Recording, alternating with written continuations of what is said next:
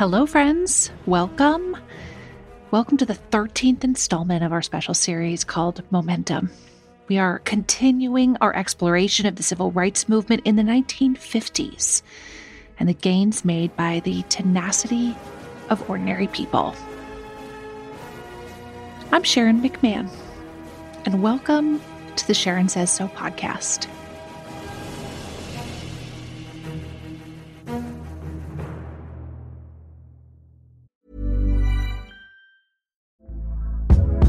Hey there, it's Michelle Norris. I'm host of a podcast called Your Mama's Kitchen. When I travel, I'm usually looking for a way to find a taste of home when I'm not at home. And one of the things I love to do when I am at home is entertain. And Airbnb allows me to do that. When I was in California recently, I rented a house that had a great kitchen. And when we were sitting around the table, we're all thinking, we're in someone else's house. Someone could be in all of our homes as well.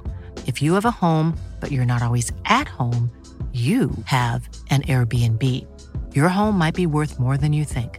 Find out how much at airbnb.com/host. Here's a cool fact. A crocodile can't stick out its tongue. Another cool fact, you can get short-term health insurance for a month or just under a year in some states. United Healthcare short-term insurance plans are designed for people who are between jobs, coming off their parents' plan, or turning a side hustle into a full-time gig. Underwritten by Golden Rule Insurance Company, they offer flexible, budget-friendly coverage with access to a nationwide network of doctors and hospitals. Get more cool facts about United Healthcare short-term plans at uh1.com. This is Paige, the co-host of Giggly Squad, and I want to tell you about a company that I've been loving, Olive & June. Olive & June gives you everything that you need for a salon-quality manicure in one box. And if you break it down, it really comes out to $2 a manicure, which is absolutely insane. It's also so easy to get salon-worthy nails at home with Olive & June. The difference between how your nails used to look when you did them yourself and now with the Mani system is a complete game changer. The best thing about Olive & June, too, is it's a quick dry. Dries in about 1 minute, lasts for 5 days, and full coverage in up to 1 to 2 coats. Visit oliveandjune.com/perfectmani20 for 20% off your first system. That's oliveandjune.com/perfectmani20 for 20% off your first system.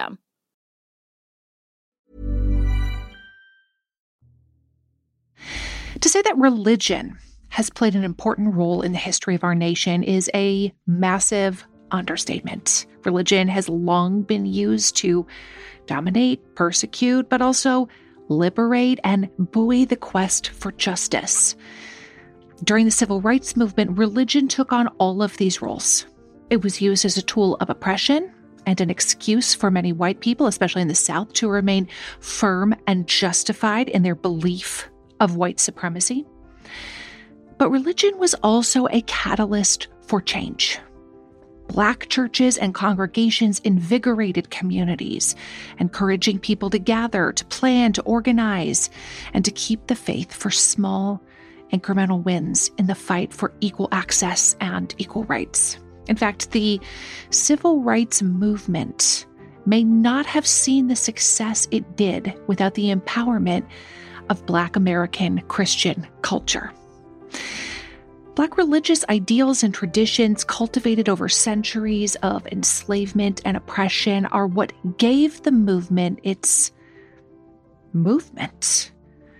Historian and Martin Luther King biographer Taylor Branch once said that the civil rights movement fused the political promise of equal votes with the spiritual doctrine of equal souls. So let's take a closer look, and I want to make sure that you know that this is all historic information. This is not a criticism of anyone's current religious beliefs. Before and during the civil rights movement, Black churches and white churches often differed in their understanding of Christian doctrine. Christian doctrine in the white church was often used to confirm their religious, economic, and political superiority. And in many ways, the evolution of the Black church was in direct response to the unequal and often brutal and violent assertion of white domination. In the Jim Crow era, religion and biblical scripture were often cited in white churches as justification for maintaining inequality. This was an evolution of the same ideology that religious slaveholders used in the 19th century. They often pointed to the presence of slavery in the Bible as evidence that it fit within God's plan for a social order that placed white men at the top. This religious social order became the accepted, dominant way of life, particularly in the American South. Pro-slavery leaders capitalized on the concept of religious freedom because it carried significant cultural value in a country that was still pretty freshly independent. They crafted this view of slavery as a central religious freedom, and it became one they were willing to fight for. It took the Civil War to challenge that religious notion, and even then, the majority of the white South was not willing to part with a way of thinking that had become so fundamental to their religious culture. Instead, the South's ideas on race and religion evolved. Many preachers and politicians began shaping a segregationist theology that justified their social and religious views that Black Americans were still inferior to whites. They preached that God had created the races separate and did not want them to mix. This is still the ideology used by many white supremacists. The segregationists argued that the civil rights movement was trying to impose an anti-Christian and sometimes even communistic theology that would destroy the traditional God-ordained racial order of the South. In 1948, a New Deal staffer warned that Franklin Roosevelt's proposed Federal Fair Employment Practices Act, which prohibited racial discrimination by all federal agencies and unions and companies engaged in war-related work, was communist-inspired and would destroy freedom of religion. The staffer wrote that, quote, such legislation would force associations that many Americans find repulsive, not because of any narrow prejudice, but because of profound religious convictions, end quote. According to segregationist readings of the Bible, Black people were inferior to white people. They were cursed by God with darkened skin and naturally suited to manual labor. Requiring white employers to hire Black people and white schools to teach Black children were seen as violations of these deeply held religious convictions. There were many ways in which this religious dogma was supported by white churches and parishioners in the South during the 1940s and 50s, and we've talked about many of them, like segregated transportation, segregated schooling. And even when the successes of the civil rights movement should have destroyed the justifications of racial discrimination, bigotry remained very much alive and practiced. Following the passage of the Supreme Court ruling on Brown versus the Board of Education, in which schools were desegregated, an influx of private Christian schools opened. Hundreds of these schools, known as segregation academies, sprang up across the country over the next few decades. They allowed white Christian parents to avoid sending their children to the newly integrated public schools. And it wasn't until 1976 that the Supreme Court affirmed in Runyon versus McCrary that private schools may not discriminate on the basis of race. Like with many school desegregation efforts during the 1950s, it was students, children, who led the change. Michael McCrary and Colin Gonzalez were denied admission to schools they wanted to attend. Both of them were private and founded in the mid-1950s as segregation academies in Virginia. Neither school had ever admitted a Black student, and so the boys' parents filed a class action lawsuit against the schools. A federal district court ruled for McCrary and Gonzalez, finding that the school's admissions policies were racially discriminatory. And the United States Court of Appeals affirmed that decision. However, most of the remaining segregation academies that have opened their doors to Black students are still overwhelmingly white institutions. Often they use tuition fees as an entry barrier.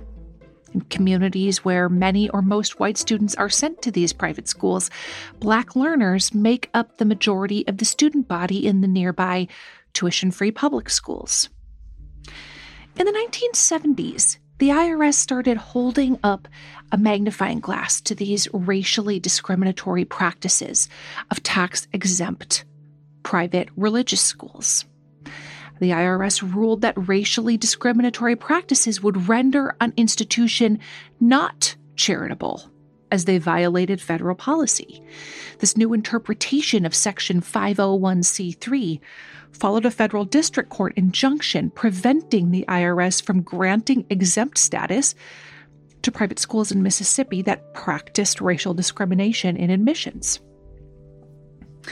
In 1970, the IRS notified Bob Jones University in South Carolina, along with a few other private Christian educational institutions, that to maintain or receive tax-exempt status, they would have to modify their racially discriminatory practices. Bob Jones University began admitting Black students in 1971, but continued their other racist policies, including their ban on interracial dating and marriage among students, staff, or faculty. And so in 1976, the IRS revoked their tax-exempt status, and the university sued the IRS. The Supreme Court heard that case in 1982. That shows how recently and how significantly these issues have been grappled with and continue to be grappled with in the United States. This was a 1982 Supreme Court case. The court found that the IRS interpretation was correct, and that the government's purpose of eliminating discrimination in education was so fundamental that it overrode Bob Jones University's religious convictions. And this is something that I have spoken about many times and easily represents this concept of a tension between rights. Whose rights are more important? The rights of a religious school to practice their religion in the way they see fit, even if it means being racially discriminatory, or the rights of the individual to be free from racial discrimination. Often, you can't have it both ways, and that tension is constantly present within the United States government. To this day, it is something that the Supreme Court constantly hears cases about, that tension between whose rights supersede the other group or person's rights. So after the court's decision was handed down, Congress modified the language of Section 501c3 to deny exempt status to institutions that have discriminatory practices.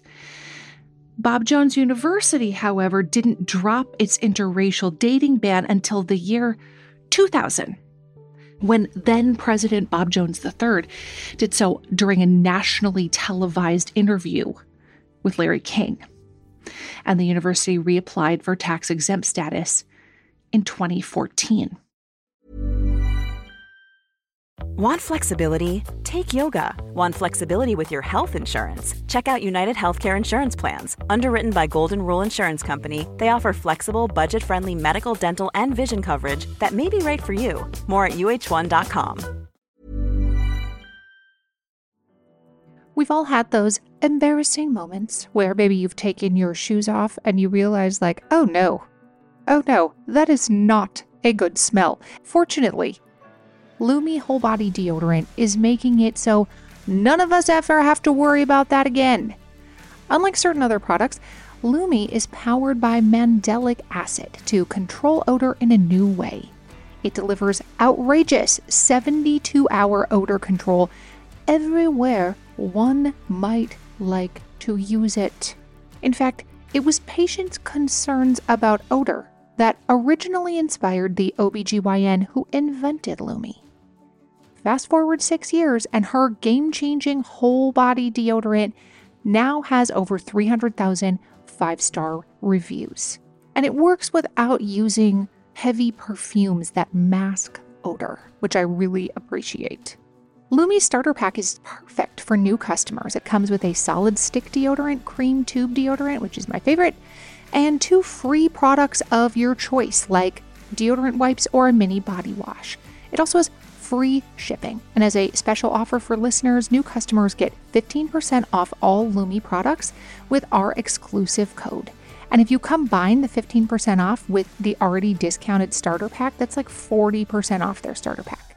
So use code Sharon at LumeDeodorant.com. That's LumeDeodorant.com.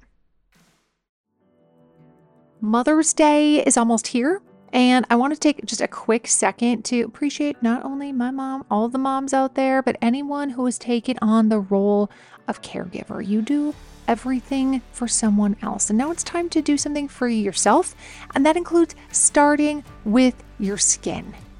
And I've been using our sponsor OneSkin's products for a while now, and I have to tell you, I am really enjoying them. They are very easy to incorporate into my skincare routine. I am really liking the eye cream, and the secret is OneSkin's proprietary OS1 peptide. It is the first ingredient proven to switch off the aging cells that cause lines, wrinkles, and thinning skin, and they have several studies to back it up. OneSkin is the world's first skin longevity company. By focusing on the cellular aspects of aging, OneSkin keeps your skin looking and acting younger for longer. Get started today with 15% off using code Sharon at oneskin.co. That's 15% off oneskin.co with code Sharon. And after your purchase, they'll ask where you heard about them. Please support this show and tell them we sent you. In the first half of the 20th century, so many white Southern religious groups supported maintaining racial segregation that a number of people became emboldened to enforce it through mob violence. Sometimes individual ministers or church members would intervene, but most often local churches and larger religious organizations failed to make a consistent effort to lead against racial mob violence. And the link between lynching and race is unquestionable. At least 2,500 Black Americans are known to have been murdered during the lynching era. It's probably much higher than that, actually. And that is a rate of roughly one mob killing every week for 50 years. And as we saw in the last episode with Emmett Till, the catalyst was often a perceived threat against the morality and purity of white women. Walter White, who was the NAACP leader at the time, wrote, "It is exceedingly doubtful if lynching could possibly exist under any other religion than Christianity. No person who was familiar with the Bible-beating, acrobatic, fanatical preachers of hellfire in the South, and who has seen the orgies of emotion created by them, can doubt for a moment that dangerous passions are released, which contribute to emotional instability and play a part in lynching." But where white religious organizations failed to check the storm of segregationist preachings and mob violence, Black religious communities stepped in. Well-known civil rights leaders leaned on a mixture of their spiritual beliefs and nonviolent philosophies to lead and motivate Black Americans through years of conflict. Bayard Rustin, who I briefly mentioned in a previous episode as one of the leaders of the Southern Christian Leadership Conference, or the SCLC, was born in Pennsylvania and raised by his Quaker grandparents. I have another episode about Quakerism if you are interested in that. And as he grew into adulthood, Rustin embodied his religion's pacifist teachings and became a primary influence in bringing nonviolent resistance into the civil rights movement. During World War II, Rustin was jailed for his conscientious objection to cooperating with the draft, and while he was in jail, he organized protests against segregated seating in the dining hall. There was segregated seating in jail. In a letter to the prison warden, he wrote, "Both morally and practically, segregation is to me a basic injustice. Since I believe it to be so, I must attempt to remove it. And there are 3 ways in which one can deal with an injustice? A, one can accept it without protest. B, one can seek to avoid it. Or C, one can resist the injustice nonviolently. To accept it is to perpetuate it. And American philosopher Henry David Thoreau brought this idea of passive resistance to the mainstream in an essay that he wrote called On the Duty of Civil Disobedience. Though Thoreau's work wasn't really well known while he was alive, when a young Martin Luther King Jr. read the piece as a college student in the 1940s, it influenced his life in a big way. King wrote in his autobiography, "Here, in this courageous New Englander's refusal to pay his taxes and his choice of jail rather than support a war that would spread slavery's territory into Mexico, I made my first contact with the theory of nonviolent resistance. Fascinated by the idea of refusing to cooperate with an evil system, I was so deeply moved that I reread the work several times." King was already on his path to becoming a minister, and Thoreau's writing reinforced his spiritual belief in nonviolent responses to oppression. He further explained that impact that Thoreau had on him, saying, "I became convinced that non-cooperation with evil is as much a moral obligation as is cooperation with good." No other person has been more eloquent and passionate in getting this idea across than Henry David Thoreau. I love that. Non-cooperation with evil is as much a moral obligation as is cooperation with good. So both Bayard Rustin and Dr. Martin Luther King Jr. were also in part inspired by the ideas of Mahatma Gandhi and the Indian independence movement.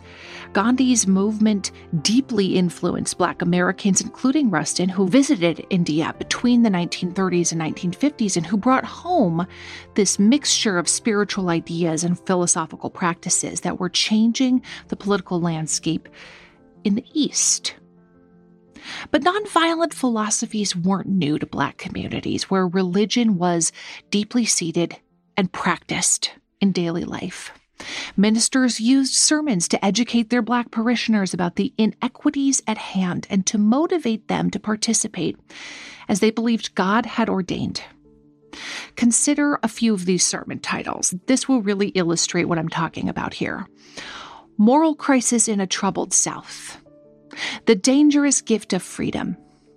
The South Under God. Demonstrations in the Street and in the House of God.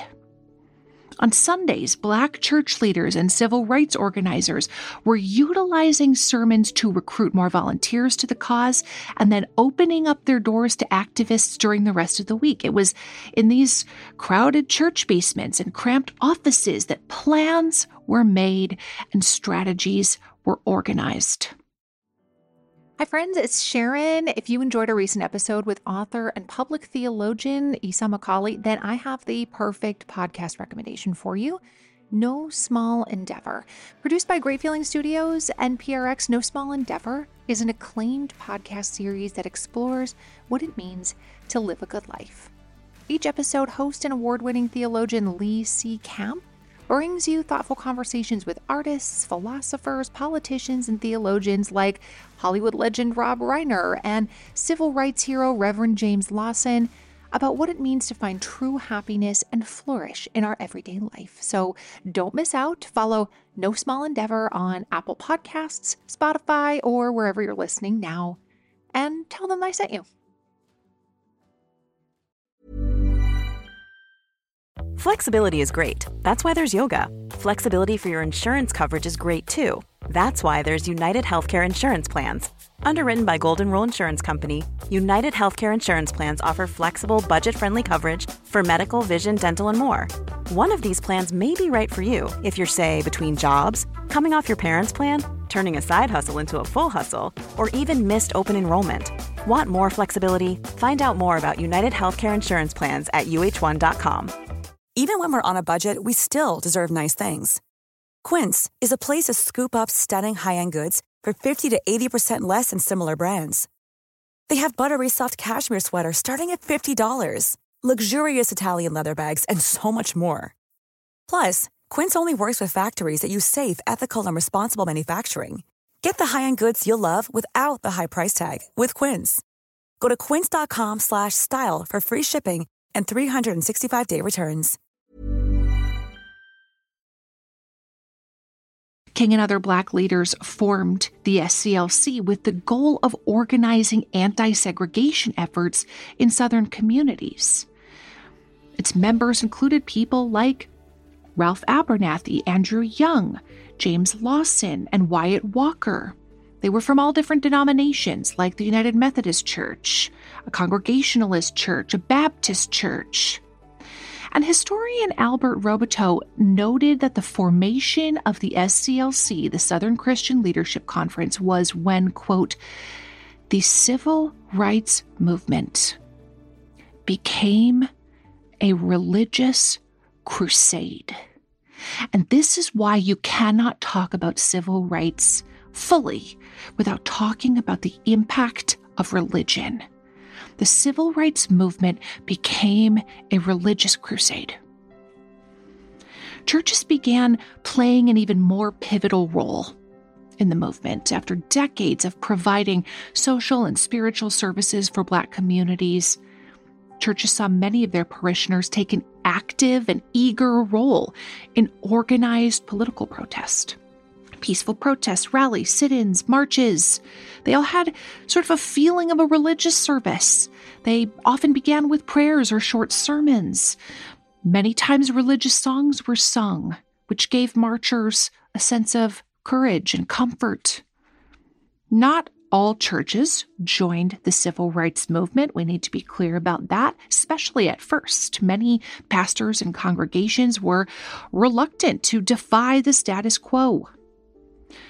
Joseph Harrison Jackson, who was the leader of the National Baptist Convention and a pastor of Chicago's Olivet Baptist Church, opposed Martin Luther King's tactics. Like Thurgood Marshall, he believed that civil disobedience and mass protests would compromise their efforts toward equality through the courts and the legal system. This disagreement on tactics led to a split in the National Baptist Convention, which was the largest historically Black religious denomination. King and his followers broke off to form the Progressive Baptist Convention. Similar to emancipation in the previous century, the civil rights movement was buoyed by the Exodus story. Former Congressman and civil rights activist John Lewis once observed, "Slavery was our Egypt. Segregation was our Egypt. Discrimination was our Egypt." And so during the height of the civil rights movement, it was not unusual for people to be singing, "Go down, Moses, way on down in Egypt land, and tell Pharaoh to let my people go." And arguably no one leaned more heavily on her faith than activist Fannie Lou Hamer. Hamer used the Bible to shame her white oppressors who claimed to be Christian. She would say, "Are you following the path of Christ through what you are doing to me, to my fellow community members and family members?" And she used the Bible passages to remind Christian ministers of their job, saying, "What are you doing up on that pulpit? You're telling people to be patient. Well, in the Bible, it says stand up and lead people out of Egypt." In a previous episode, historian Dr. Keisha Blaine spoke about Fannie Lou Hamer's life and activism. You can listen to that and read Dr. Blaine's book about her if you're inspired. Fannie, who is often an overlooked civil rights activist, was known by her friends and family to have a strong and steady singing voice. She used spiritual hymnals and biblical quotes to drive home her passion for civil rights. She was a sharecropper in Mississippi for most of her life, and she joined the civil rights movement in her 40s. She was threatened, harassed, shot at, assaulted, jailed, beaten for trying to exercise her right to vote and encourage other Black citizens to do the same. In the 1960s, she helped thousands of Black Mississippians become registered voters. When I hear stories like this, it's always so poignant to me. The struggle that some people have had to exercise a simple right. Assaulted, jailed, shot at, harassed, threatened, beaten. And it always makes me feel like even if somebody is running unopposed in an election, I'm going to show up to vote, because people who have gone before me have sacrificed that much. Fannie knew that faith alone wouldn't deliver results. She said loud and clear at a civil rights meeting in Mississippi, "You can pray until you faint, but if you don't get up and try to do something, God is not going to put it in your lap." In 1963, Fannie was arrested in Winona, Mississippi, when she and her traveling companions stopped for a bite to eat on their way to an SCLC convention. She was brutally beaten and nearly killed that night. As she lay in her jail cell, bleeding and bruised and coming in and out of consciousness, she struggled to hang on. Her cellmate, who was Uvester Simpson, a teenage civil rights worker, was there with her. Fannie asked Uvester to sing with her because she needed to find strength and she needed God to be with her. Together, Fannie Lou Hamer, in her 40s, and Uvester Simpson, a teenager, sang "Walk With Me, Lord." And some of the lyrics from that song are, "Walk with me, Lord, walk with me.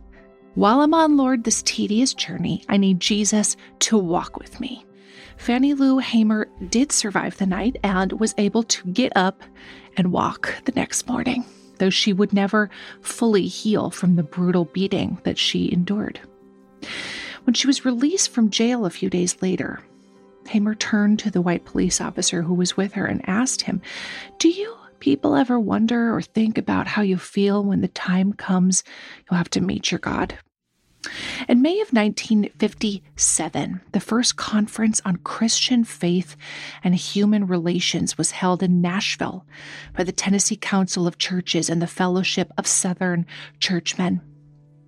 The council had invited 4,500 Southern Protestant clergymen to attend and collaborate on race relations.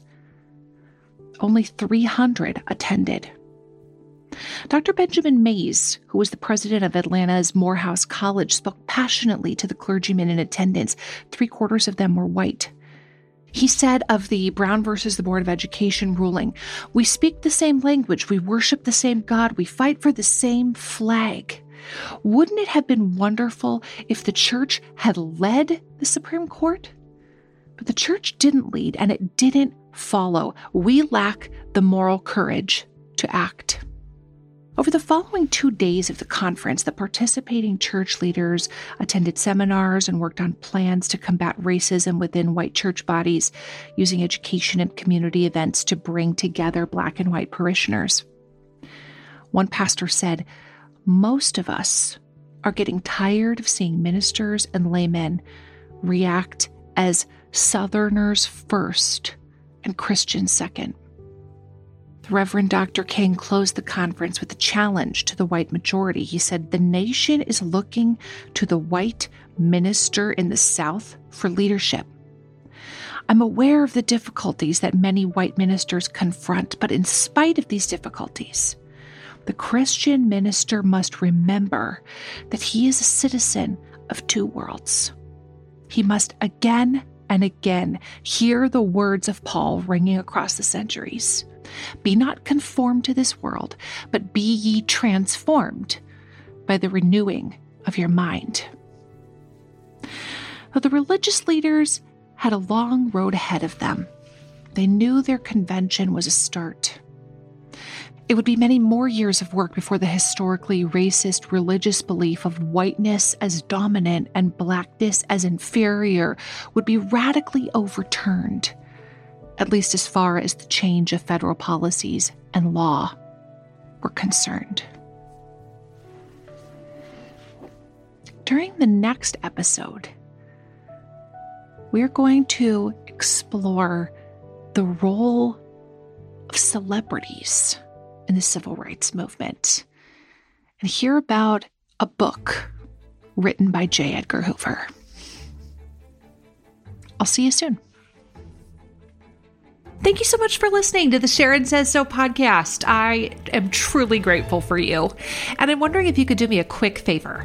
Would you be willing to follow or subscribe to this podcast, or maybe leave me a rating or a review?